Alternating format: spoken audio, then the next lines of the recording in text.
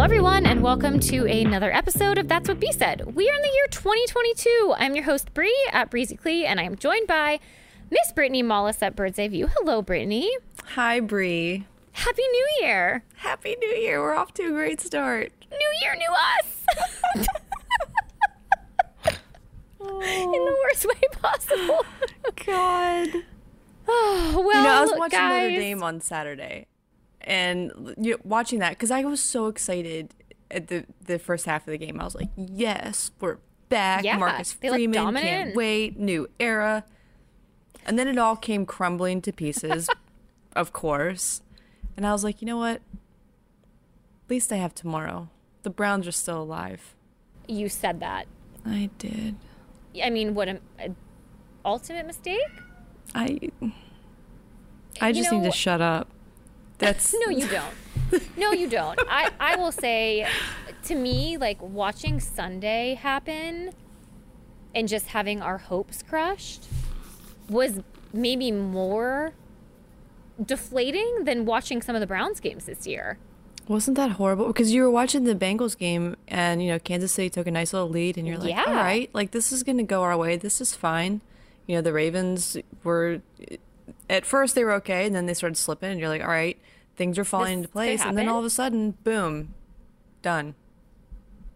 I mean, and I tweeted about this, but, it was not only the Bengals winning that crushed our hopes, it was how they won. Yeah. And they knocked off the Kansas City Chiefs. They came back from being behind. They made significant plays. They overcame a 3rd and 27. They drove down the field within the final few minutes. They made a field goal.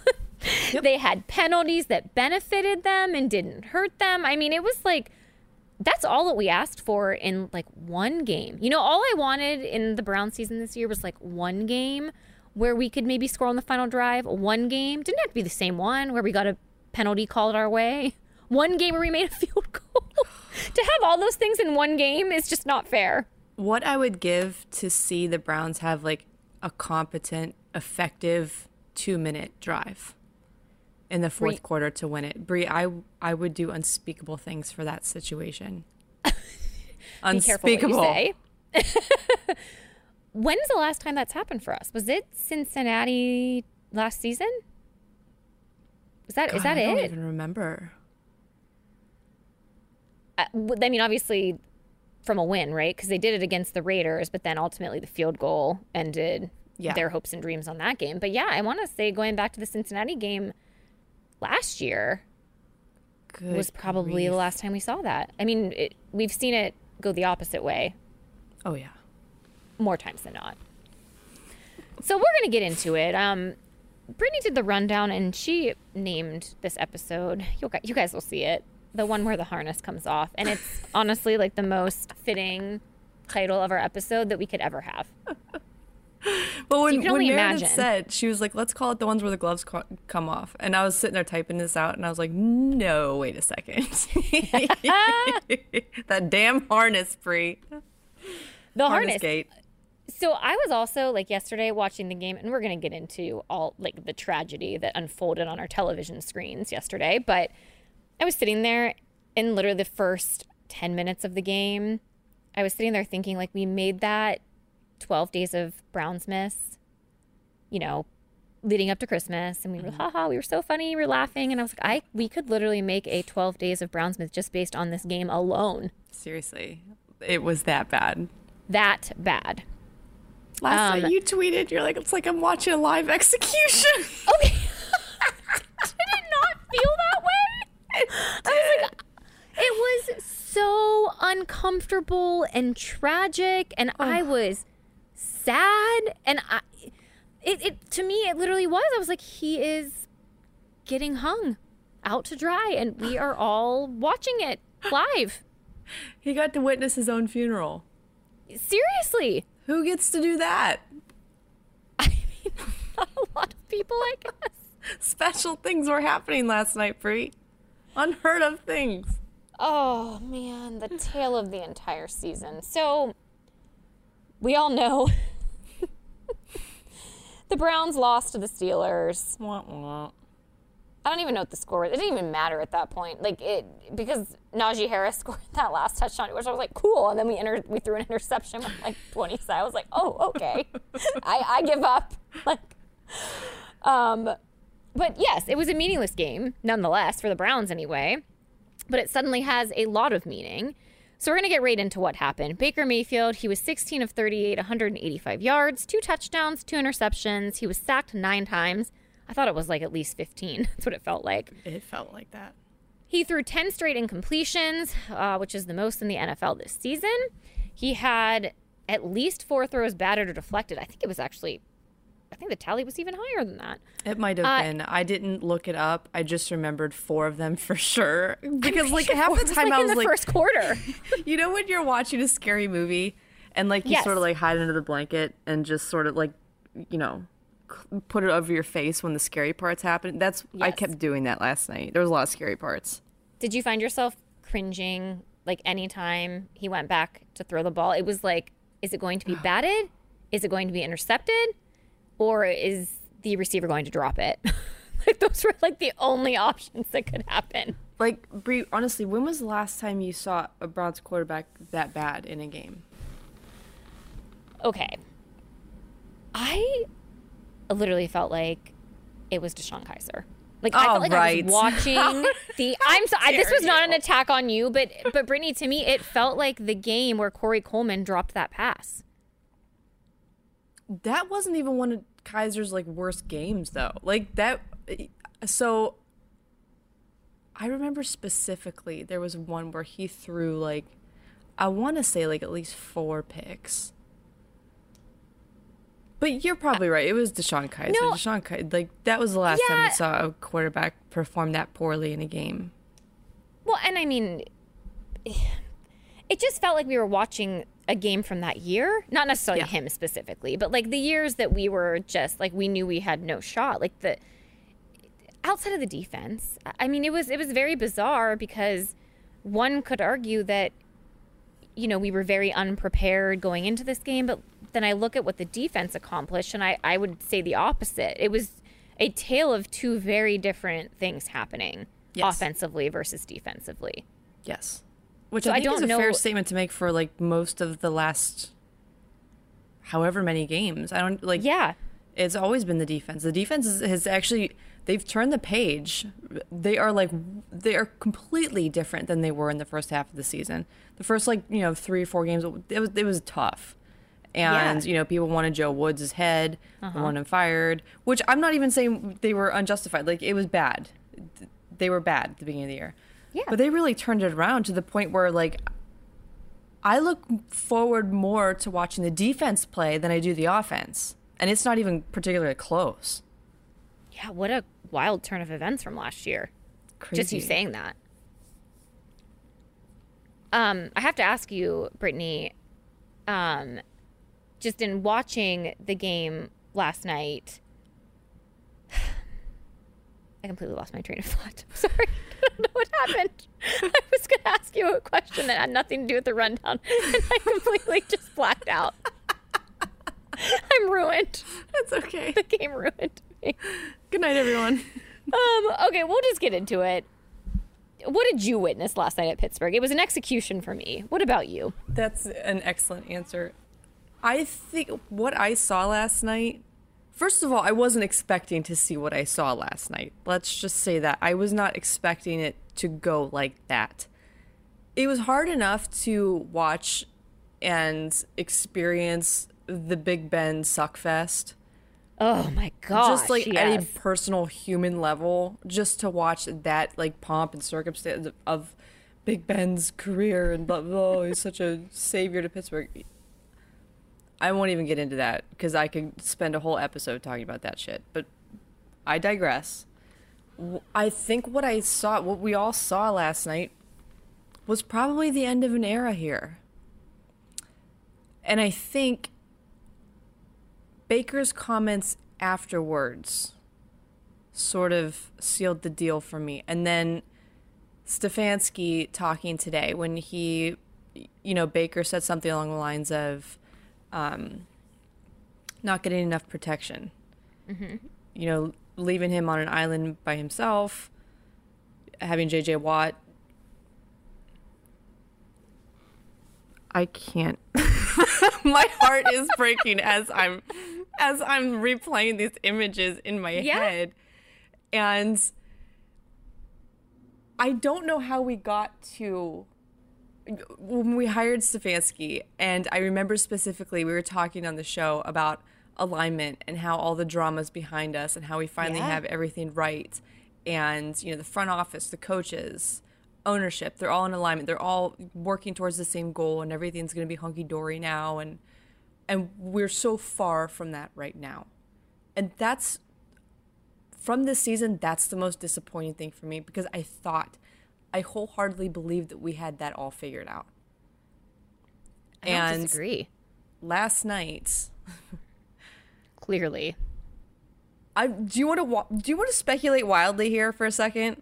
Let's do it. I'm not Why not? saying, yeah, why not? It's our show. If we want to speculate wildly, we're going to do it. So I'm not saying that Stefanski sabotaged Baker Mayfield. I don't believe that to be the case. Sabotage is a strong word. Sabotage, to me, that's what, remember when Todd Haley sort of sabotaged the offense to get Hugh fired? Then it backfired. Yes. And exactly. We've experienced that too. It was a solid plan until it wasn't for Todd. But that was sabotage. I do believe Hugh Jackson, another example, sabotaged Deshaun Kaiser's career to get Sashi out of there. That's a good example.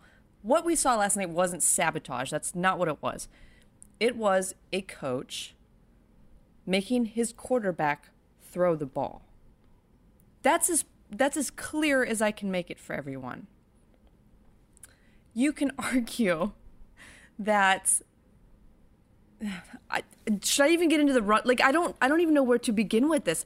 So you have a coach that's making his quarterback throw the football, which is quite literally his job. That's his only job. Just, you have a quarterback for that specific reason. That's it. Mm-hmm. So how dare he make him throw, Brie? How dare the coach make the quarterback throw? So it wasn't sabotage. He wasn't trying to ruin his career. He was letting Baker show who Baker is. That's what happened last night. That's what's been happening for at least the second half of the season for sure. So would put the blame on Baker's shoulders for the most part. Yes, I believe that he's like, I'm doing my job. I'm, calling plays to get people open, which he is. The receiver, they're getting open. Baker has open people to throw to. He's just not getting it there. And he's showcasing his lack of abilities week after week after week. And people were like, well, why doesn't Stefanski, why doesn't he make more adjustments? Why doesn't he rely on the run game more? Mm-hmm. It's his job to call. First of all, Nick Chubb was hurt. Okay. We found that out later on. But even so, can we just talk about how it's not fair? Well, okay, we'll get into Nick Chubb later. I'm scatterbrained because there's so many layers to what I saw last night. So many things to unpack. We'll talk about the run game later. That's on the rundown too. But I don't know how he comes back from that, from what happened last night. I don't know how you can look at Baker Mayfield now the same way that you did at the beginning of the season. I just don't know that. I don't know how that happens, especially after their comments today. It seems like a divorce is imminent. It's happening. And, I like to give the front office, especially Andrew Berry, the benefit of the doubt. Even when the Odell stuff happened. Yeah. Initially, I was like, you know what? They're smart. They're calm. They'll figure this out. Like, it's not going to blow up the way that, we're anticipating it to. I think it's going to be okay. It wasn't, because sometimes, and whether it be football, in your personal life, work, whatever it is, you get to a point with there's no return. Yeah. I think with the Odell situation that happened with his dad posting that video, that was the point of no return. You got to draw the line in the sand somewhere. And I think last night that's what happened. I think that's why Baker finally said, okay, I'm done. I'm going to get my surgery now. I'm talking to my agent. That was weird to me. Yeah, that was super weird to me too. Like you specifically said, I'm going to talk to my agents and my family about doing what's best for me. Let's examine that statement a little bit, Bree. Same, but also, regardless of that, were you not talking to anyone, outside of your agent week 2? Because I can't imagine that he was like, yeah, go make a name for yourself injured. Like, we're going to earn all the money by doing that. Since we're wildly speculating, I'm having a hard time wrapping my head around a lot of things because, I think there's kind of two stances as to what happened yesterday. There's the blame Baker side, and then there's the blame coaching side. And I just want to say for a minute, I think there's a lot of people to blame for what happened last night specifically. There's a lot of things I think we can unpack for the entire season.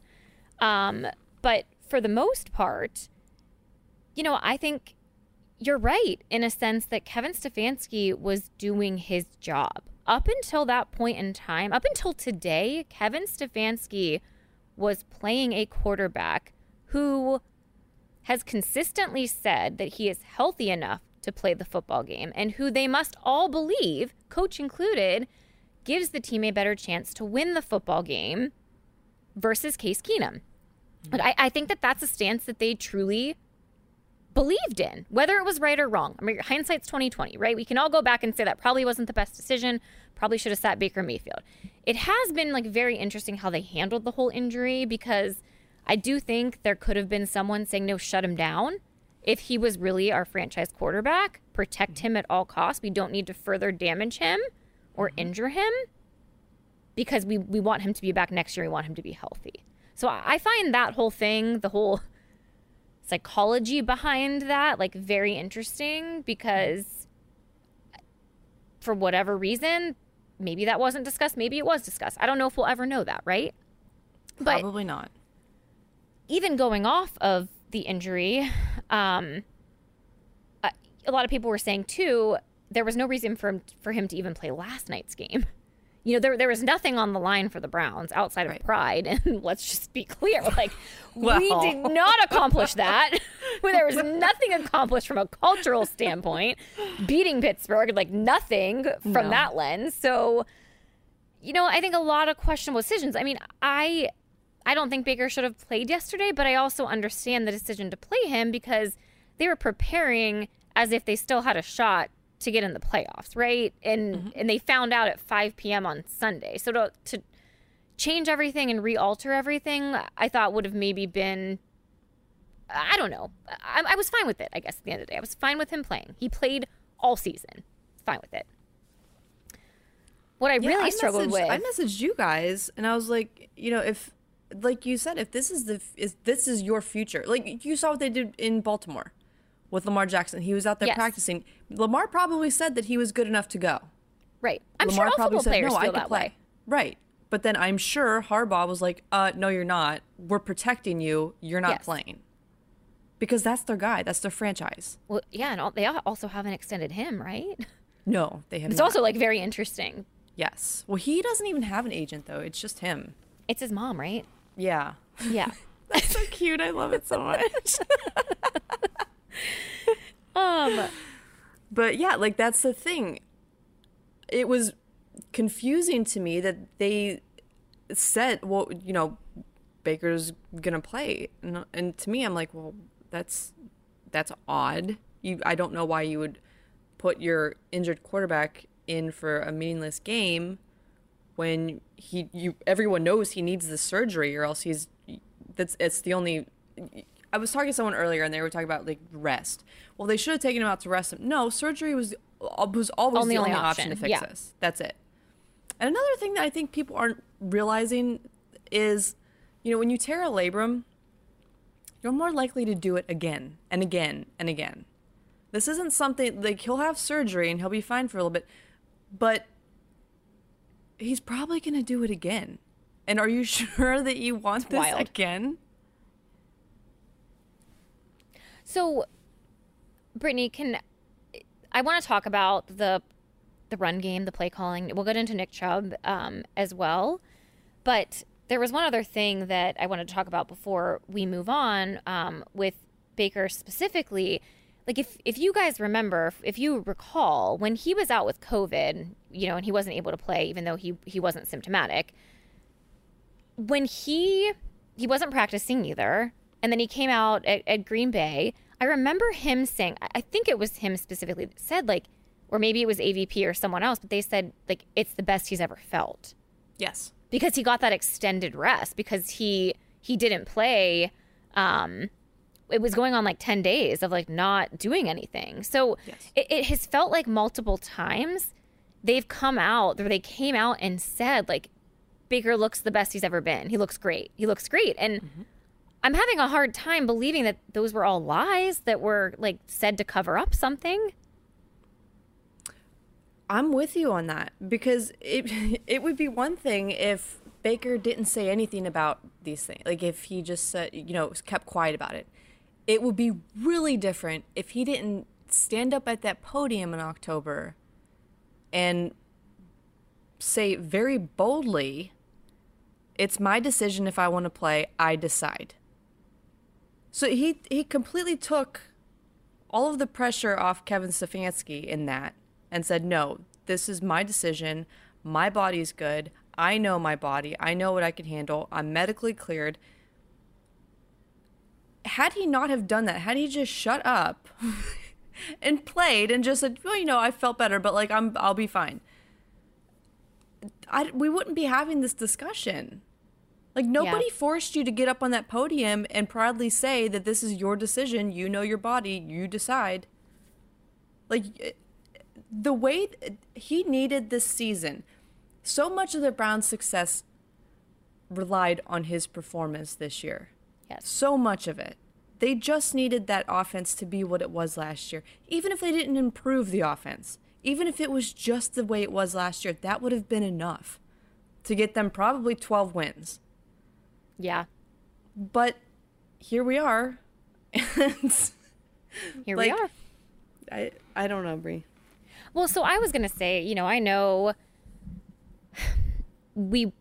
Baker's getting a lot of the blame, rightfully so. I do want to say, too, though, that the offense in totality, probably outside of Nick Chubb and a couple of offensive linemen, were really bad. I mean, and the entire offense hasn't been in rhythm this entire year, outside of a handful of games. And at the end of the day, like, even with everything that happened in that game, like, the offense still had a chance to win the game, and there were plays to be made. Mm-hmm. But there were so many things that happened throughout this entire game of people not executing. And I want to, like, everyone gets frustrated by Coach Stefanski when he talks about lack of execution, and nobody wants to hear that. They want to blame it on, the injury and or the play calling or whatever else you want to blame it on. But, Baker struggled. He held on the ball for too long. There were a ton of sacks based on that. He wasn't getting the ball out quick enough. He wasn't trusting his eyes. There were batted passes. He had some missed throws. When he made throws, his receivers were dropping passes. They were plagued with penalties, false starts, holding calls. I mean, it honestly felt like we were watching the Browns of old, where any positive play was negated by a negative play. Mm-hmm. And nothing this year has felt like it has been in rhythm at all. No. Every single first down is a struggle. Every completed pass is a struggle. Like, it is painful watching that offense operate. Yes. That might be the understatement of the year. I mean, physically painful. So I want to talk about the play calling and the run game specifically. So given the circumstances as how everything played out, do you think that Stefanski made a mistake not relying on the run game more? No. I don't know that I would have even made Nick Chubb go out there last night, honestly. I mean, like, the guy, he had COVID this year. He's been gassed more than a few times. It could be because of that. Like, you can't rule that out. no Kareem. We saw what happened with Myles Garrett last year when he had COVID. He never fully recovered. He had trouble in breathing and all that. So you have this guy, and then we later found out that he actually did get hurt. He had a rib injury. So to say, well, how could he not run Nick Chubb more in a game that meant nothing? Like, they weren't playing, the season's done. They're not going anywhere. Why was it so important to these people for him to have Nick Chubb have, 25, 30 carries? For what? What would have happened if he would have got seriously injured last night, Bree? I know. Can you imagine that backlash? I don't want to think about it. No. So the same people that are clamoring for more yards, what? That was a big risk to begin with, to even put him out there. Yeah. But then if that would have happened, we would be in a very dark place right now. And also it's important to remember that other than the first, I think it was his first touch, where he had like 30-some yards. Mm-hmm. After that, he averaged like 2 yards on 11 carries. That's it. So the Steelers had a game plan to force Baker to throw. It's a game plan that historically works, and it worked very well last night again. Yeah, so what I was seeing from Twitter as all of this was happening is, of course, everyone's clamoring for Nick Chubb to get the ball more. And I get it. Like, Nick Chubb is our best weapon on offense. He is, as a running back, and he's great, and he's amazing. I was questioning, like, where he was in the second quarter, and it was weird because like, no one was talking about it. Mm-hmm. I wasn't necessarily saying, like, I want to see more of him. I was just like, oh, that's weird. I feel like they would be playing him if he were, around. Is he injured? It was just very bizarre how all of that went down. So I think that added a little bit to, the crowd or the fan base's displeasure, and they all took it back to, well, Kevin Stefanski's not using him. Like, he's just hanging the quarterback out to dry. And I just want to bring something up really quick, and it may be unpopular. Do you remember last year when we were throwing the ball all over the place at will and winning? Yes. No one at that point was clamoring to run the ball more. No. And it probably wasn't super obvious at the time because we had a balanced offense. We had games where we actually were able to take the lead pretty early on. What a time that was. And now all of a sudden, the fan base thinks this offense can only operate via the run game. And that's a problem. If you think the play calling needs adjusted because your quarterback is holding the offense back, we have way bigger problems than Nick Chubb not getting enough carries. But that's the thing, Bree. Like, they talk in circles, and they don't understand that they're proving themselves wrong while they're doing it. So, like, they will talk about, well, Baker doesn't need to be throwing that much. But it worked. Like, you are arguing for this quarterback who you very much believe in to not throw the ball. Right, I know. Do you Makes no understand sense. how you sound when you say that? Like, well, the game's on the line. You can't have him, you can't make him throw. What the hell are you even arguing right now? Because if you don't want your quarterback throwing when the game's on the line, you don't have a quarterback. You don't have the quarterback you think you have. Period. Well, these are also the same people that are saying Baker doesn't have enough weapons and his wide receivers suck, God. which were also the same ones saying that OBJ needed to be gone because Baker played better without him. Like, the Browns roster in general is, like, at least, like, top 10 for sure. Probably in the top 5, just for on paper, talent-wise. Not including Baker Mayfield. Everything around him, all the weapons that he has. For a long time, he was criticized for having too many weapons. Yes, that was the criticism on him. Yeah. Everything has to go perfect. He has too many weapons. And now it's like, well, you gotta rely on the run game. The run game will get you. You can only use this so much. You can only ask Nick Chubb to do so much. Kareem Hunt's been either hurt or sidelined with COVID most of the year. Yes. You need to have a quarterback who can throw the ball. I don't even know why I have to say that sentence, but I have to keep repeating it over and over and over again. You have to have a quarterback that can throw. And you say, well, he's been injured all year, blah, blah, blah. My beef with that whole situation is that this all could have been avoided, all of it. Yes. Had he have just been honest from the beginning. Yes. And said, and people are like, well, it's not his responsibility. It is his responsibility. It's his body. This is his team. These are his teammates that he's letting down. And yes. he very boldly said that if this was affecting his game, if this was costing his team, he would take himself out. He said that. So the fact that he admitted, well, I'm injured, but it's not affecting my play, and until it does, I'm not taking myself out. So now we have a situation where, everyone wants to blame the coach for this. Coach, it's his responsibility. He's got to be the one to pull the plug. Sometimes, you have to put people in charge to look out for the safety of others, blah, blah, blah. So, to Kevin Stefanski's knowledge, because Baker Mayfield told him this endlessly, week after week, that he was good to go. He was feeling good. The harness wasn't a big deal. Like, his shoulder's fine, blah, blah, blah. He said all of this repeatedly. Because if he didn't, Stefanski would have just taken him out and said, if at any point Baker Mayfield said, Coach, I need to come out, I need to have the surgery, I'm hurting the team. Guess what? Stefanski would have been like, you're good. We'll throw Keenum in there, go as far as we can, go have your surgery, be back next year. That would have been the smart thing for Baker Mayfield to do, because he would have saved himself another year or two. Well, and not to mention, they were also consulting, staff and doctors, right? It's not like they were just, blatantly throwing out any information that they were getting from the medical staff. No, he said he was good to go. Medical staff cleared him. In that situation, you can't sit him. You can't. If your starting quarterback, the face of the franchise, is saying, I'm good to go, coach, medical staff's clearing me, you can't just sit him and say, well, he's injured. You can't do that.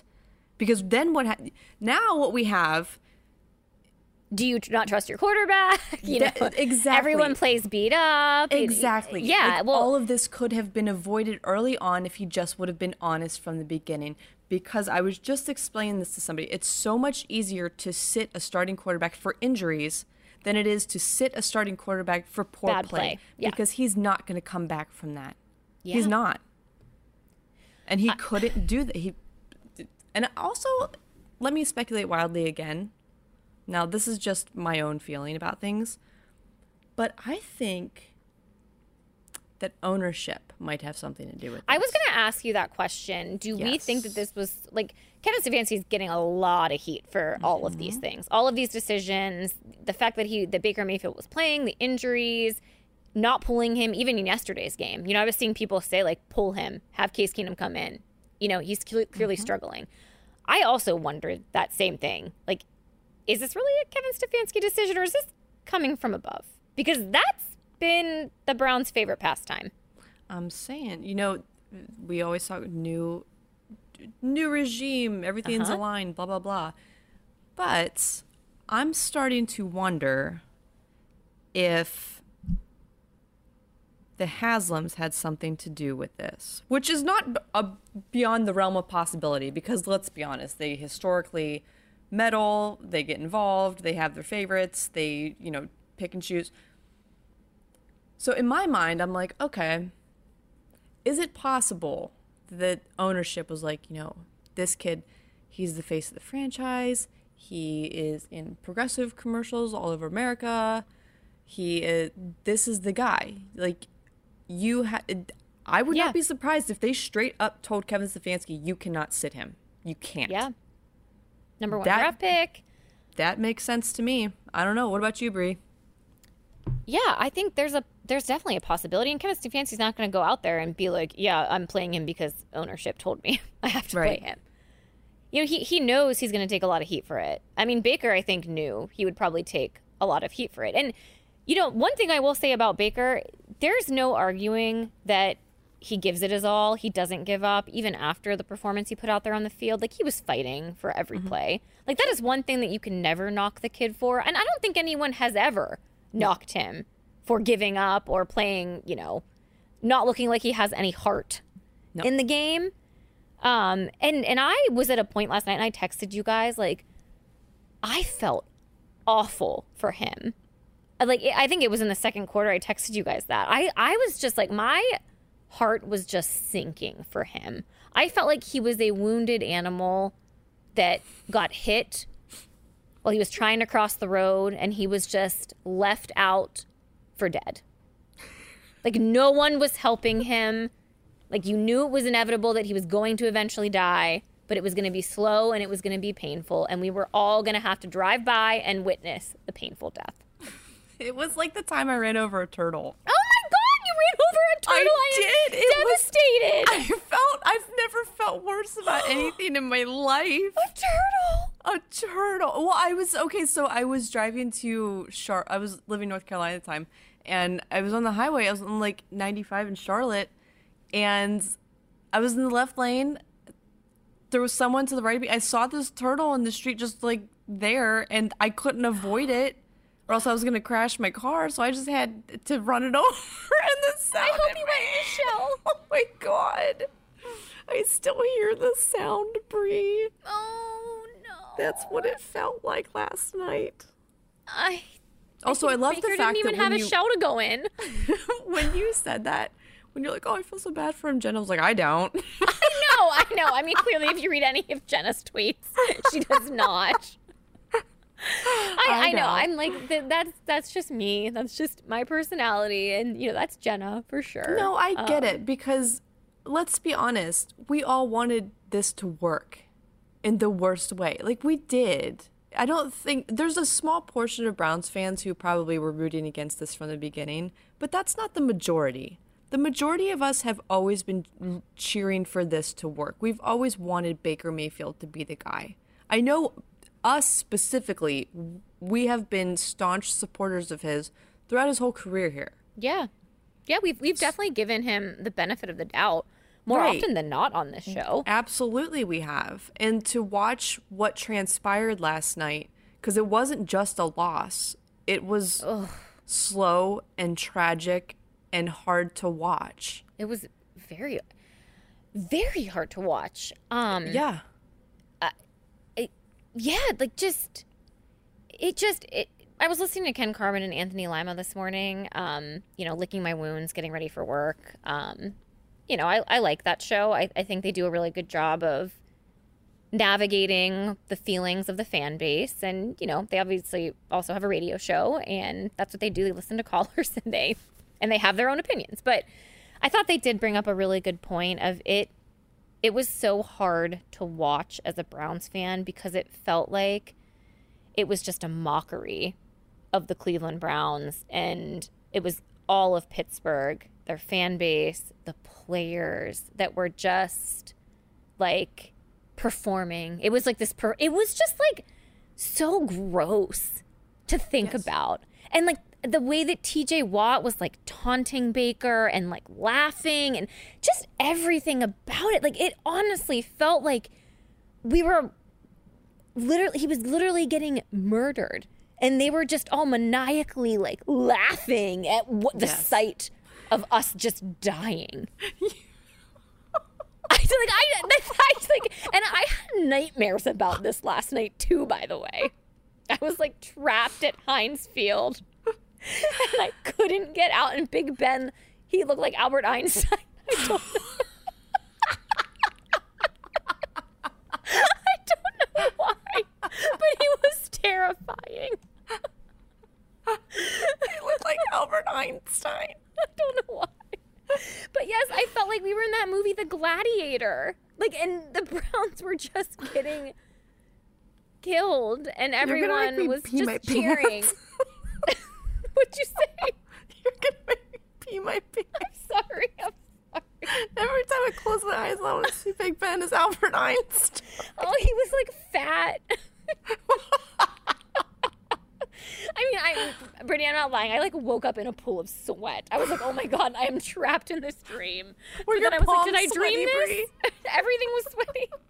I was so upset. By the way, I have a question. Yes.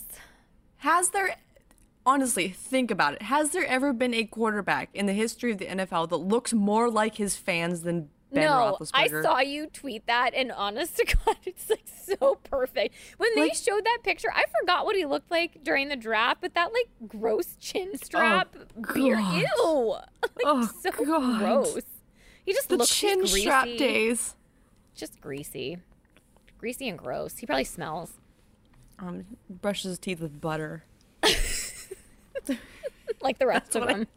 Like the rest of them's. Okay, I'll get back on track. I'm sorry. I swear, if Ben Roethlisberger ends up looking like Albert Einstein, I was just predicting the future. Okay, so getting back on track a little bit. So I'm sure a lot of people at this point have seen this tweet from Seth Walder, but he tweeted out this stat that I thought was really interesting. So both Baker Mayfield and Joe Burrow have 9% sack rates. But there's a very glaring difference here in this under the covers, and it's in protection. So the Browns actually rank 4th in pass block win rate, and the Bengals rank 30th. So when you think about that percentage, you would assume that either Baker would be sacked less or Joe Burrow would actually be sacked more. What can you make of this, Brittany? I mean, that's damning. Isn't that just like rubbing salt into the open wound, the flesh wound? That is shocking. I mean, at that point, you can point fingers at whoever you want to. But with a stat like that, it's hard to say that the quarterback is doing his job. He is not getting rid of that ball in time. And we saw a lot of that last night, too, by the way. Oh, my gosh. It was painful. So when I watched the game with my husband, we weren't even watching it together. We just stayed in separate quarters of the house. It was better that way. But I always hear him yelling, "Get rid of the ball!" Mm-hmm. And it's honestly, that's like probably one of Baker's most frustrating tendencies. And he's been this way, I think, since he entered the league, is wanting to extend a play and holding on to the ball too long and just getting swallowed or making a really bad throw. Yeah, one of the things that people kept talking about too is that he was seeing defenders that just weren't there. So like you saw him do like spin moves to get away from people that just weren't there, Bree. I mean, I do that all the time in my house. You seeing ghosts? Seeing ghosts, and I just hit the spin move. Yeah, this is not good. And this is also coming from an offensive line that, quite frankly, has been a revolving door. And I don't understand. Like, I did hear Baker call out Kevin Stefanski with not giving James Hudson any help against TJ Watt. And I will say, like, that was infuriating. Like, he was just getting owned. And I also felt really bad for him. I don't understand, like, what the breakdown there was. And Kevin Stefanski alluded to that there were guys that perhaps did not execute. There's that word again, execution. Mm-hmm. And then he also alluded to that Baker held onto the ball too long. Yes, he did. And that's one of the, when he said that, I was like, oof, this is going to be a hard one to come back from, I think. Yeah. I think they both had very different ideas of how to play the game last night. And again, I'm not saying that it was a sabotage, but I think Stefanski was kind of at the point where he's like, you know what? Good luck. I need you to be a quarterback. I need you to make throws. I need you to get rid of the ball. I need you to not make stupid decisions. I need you to see the field. All these things that I need you to do. Good luck. That's it. And yeah, it was rough to watch at times.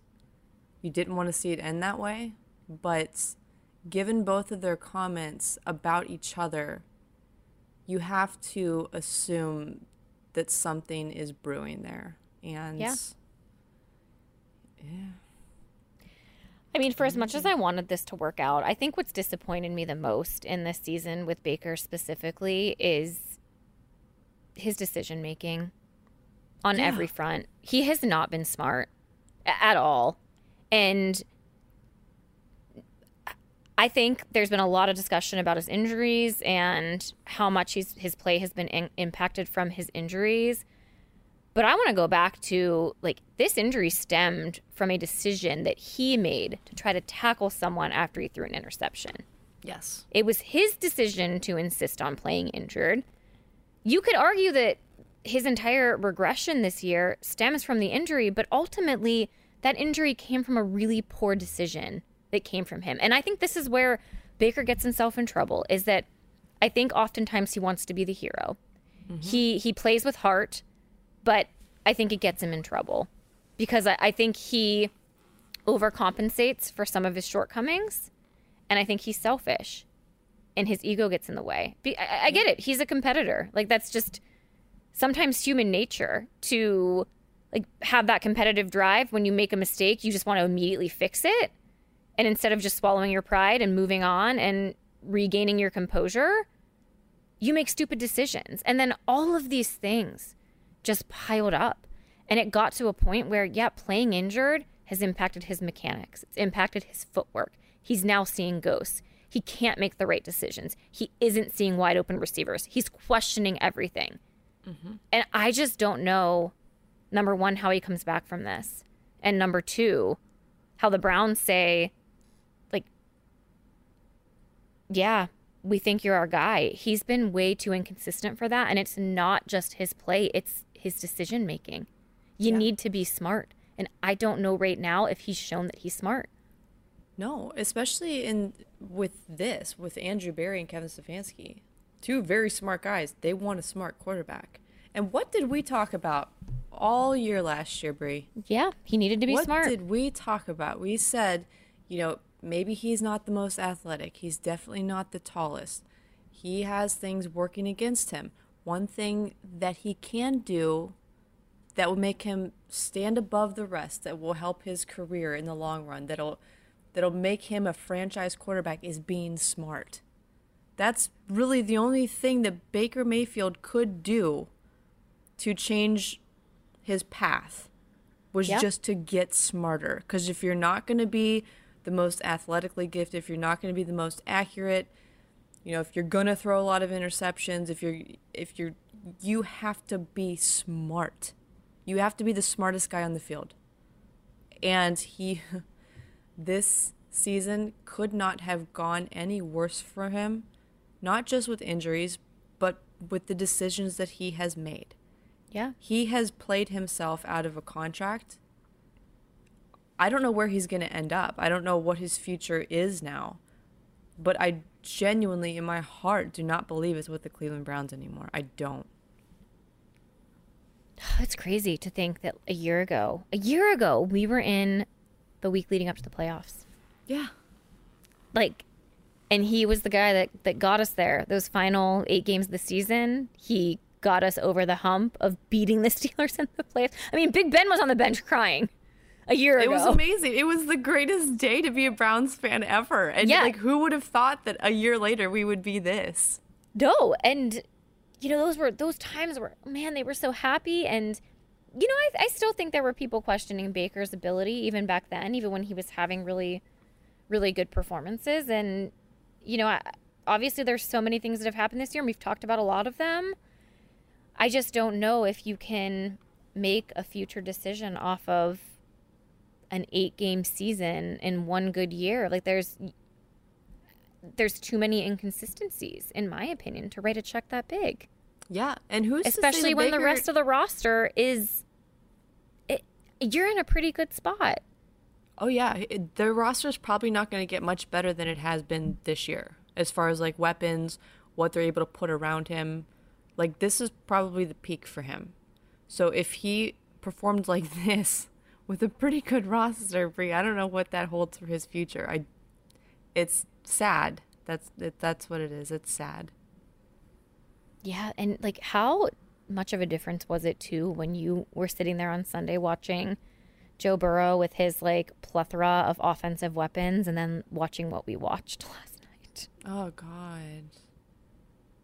But like even if they had Jamar Chase, who's throwing to him? You know what I mean? No, I just meant like it honestly felt like our offense kind of had some of those same explosive plays last year, and just it was surprising in a sense. And I mean, who knows? You would think that this Cincinnati team, like, it may not be sustainable either. You know, they may have a full year of tape on those guys all together now, and next year it can be completely different. You know, like, you never know. Yeah. I think Joe Burrow is really good, and I think that he will overcome that. But I don't know, like, Baker. There's something that bothers me too, that it's probably really stupid, and I'm a huge advocate of, you know, having lives outside of football. I don't expect them to be like knee deep into their playbooks 24 hours a day. I do not spend 24 hours of my day working on my job, but I don't know if the focus is there. And I think it goes back to stupid Halloween, when they totally shit the bed against the Steelers the first time, and then they had a Halloween party. And I get it. They probably had to prepay for their Halloween room and to have the party. But in my mind, just not a great look on someone that you think is your franchise quarterback, and amidst a season that was still dealing with COVID and protocols and quite frankly, not great play at that point in time. No. I don't know. There's just, I think, some questionable decision making again. Absolutely. Like, by all means, go have dinner, go enjoy a drink. You know, I'm not saying like you can't do that stuff, but it just was I don't know. It was a rough look to me. I mean, I don't follow the other teams that much, but like, I don't know if I've seen reports of the Steelers. Like, when I just look at the division rivals, like, they all throw Halloween parties after the game. Like, was Joe Burrow and Jamar Chase, like, were they all hanging out and partying and drinking? I just, like, in the season specifically. I'm gonna guess not. Yeah, I mean, in the season specifically, like, I don't know. And if you're gonna do it, maybe just stay off social media. I don't know. It just bothered me. Maybe I shouldn't care that much, but No, I think that's fair. It's a fair criticism, especially when your performance is not matching. Like, if you're playing great, cool, do whatever you want. I don't care. Go out and have fun, have parties after you lose. Like, but they were not playing great. They just got their asses handed to them. yeah. And then there they are, like, you know, dressed up like a streaker with the trench coat on, naked. Like, what is that? Yeah. I know. And like I said, I'm not like, I don't work 24/7, but like, when I have really important meetings come up, I know how to prioritize my time, and I know that I should be getting sleep, and I know that I should be preparing the days leading up to it and probably staying focused, you know, like, it's just like maturity. Yes. And I don't know, having any type of self-awareness, just any. Just a little bit. Just maybe. I mean, he didn't show up to press conferences like wearing trench coats and shaving his facial hair and changing his like identity 3 times, but Oh my God, I forgot about that. how could you forget? How could you forget? Oh God, I just had flashbacks. I'm having PTSD. Yeah, like 2019, like how this end played out, it is very reminiscent of 2019. And so, Britt, I think we should end with this. Like, it definitely feels like it's over for Baker and Stefanski. Like, they're definitely like not on the same page. And it's funny, like, at what point did this happen? Can you put a finger on it all? Like, has this been like all year and we've just been privy to it these last couple of weeks? I honestly don't know where to pinpoint it, because like last year last year was such a bizarre year where, like, you know, they didn't have fans in the stands. Everything was mostly virtual. It was a new Everything was shut down too. They didn't have anywhere to go. They didn't have anywhere to have a Halloween party. No, they had all the excuses in the world for it to not work last year, and it did, and it was very successful. And then this season was just not that. And I would say you could pinpoint, if I had to choose where things got sort of wonky, I would probably say when he got injured and decided that he was still okay to play. Because I think at that moment, he was prioritizing the contract over being a productive player for his team.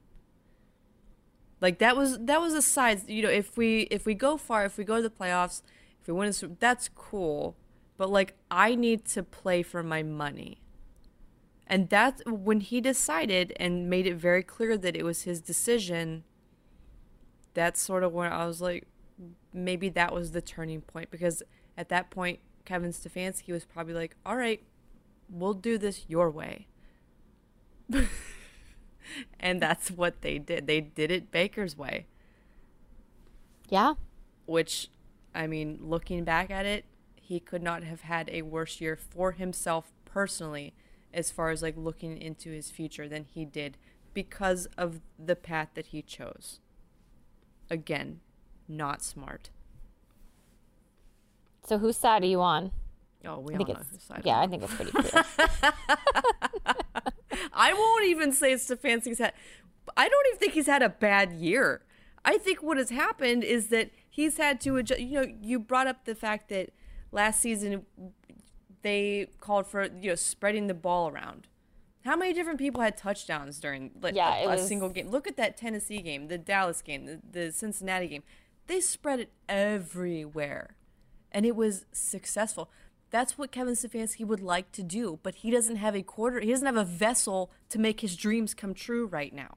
He just has to call these lame-ass little plays, rely on the run game as much as he can when they're there and healthy.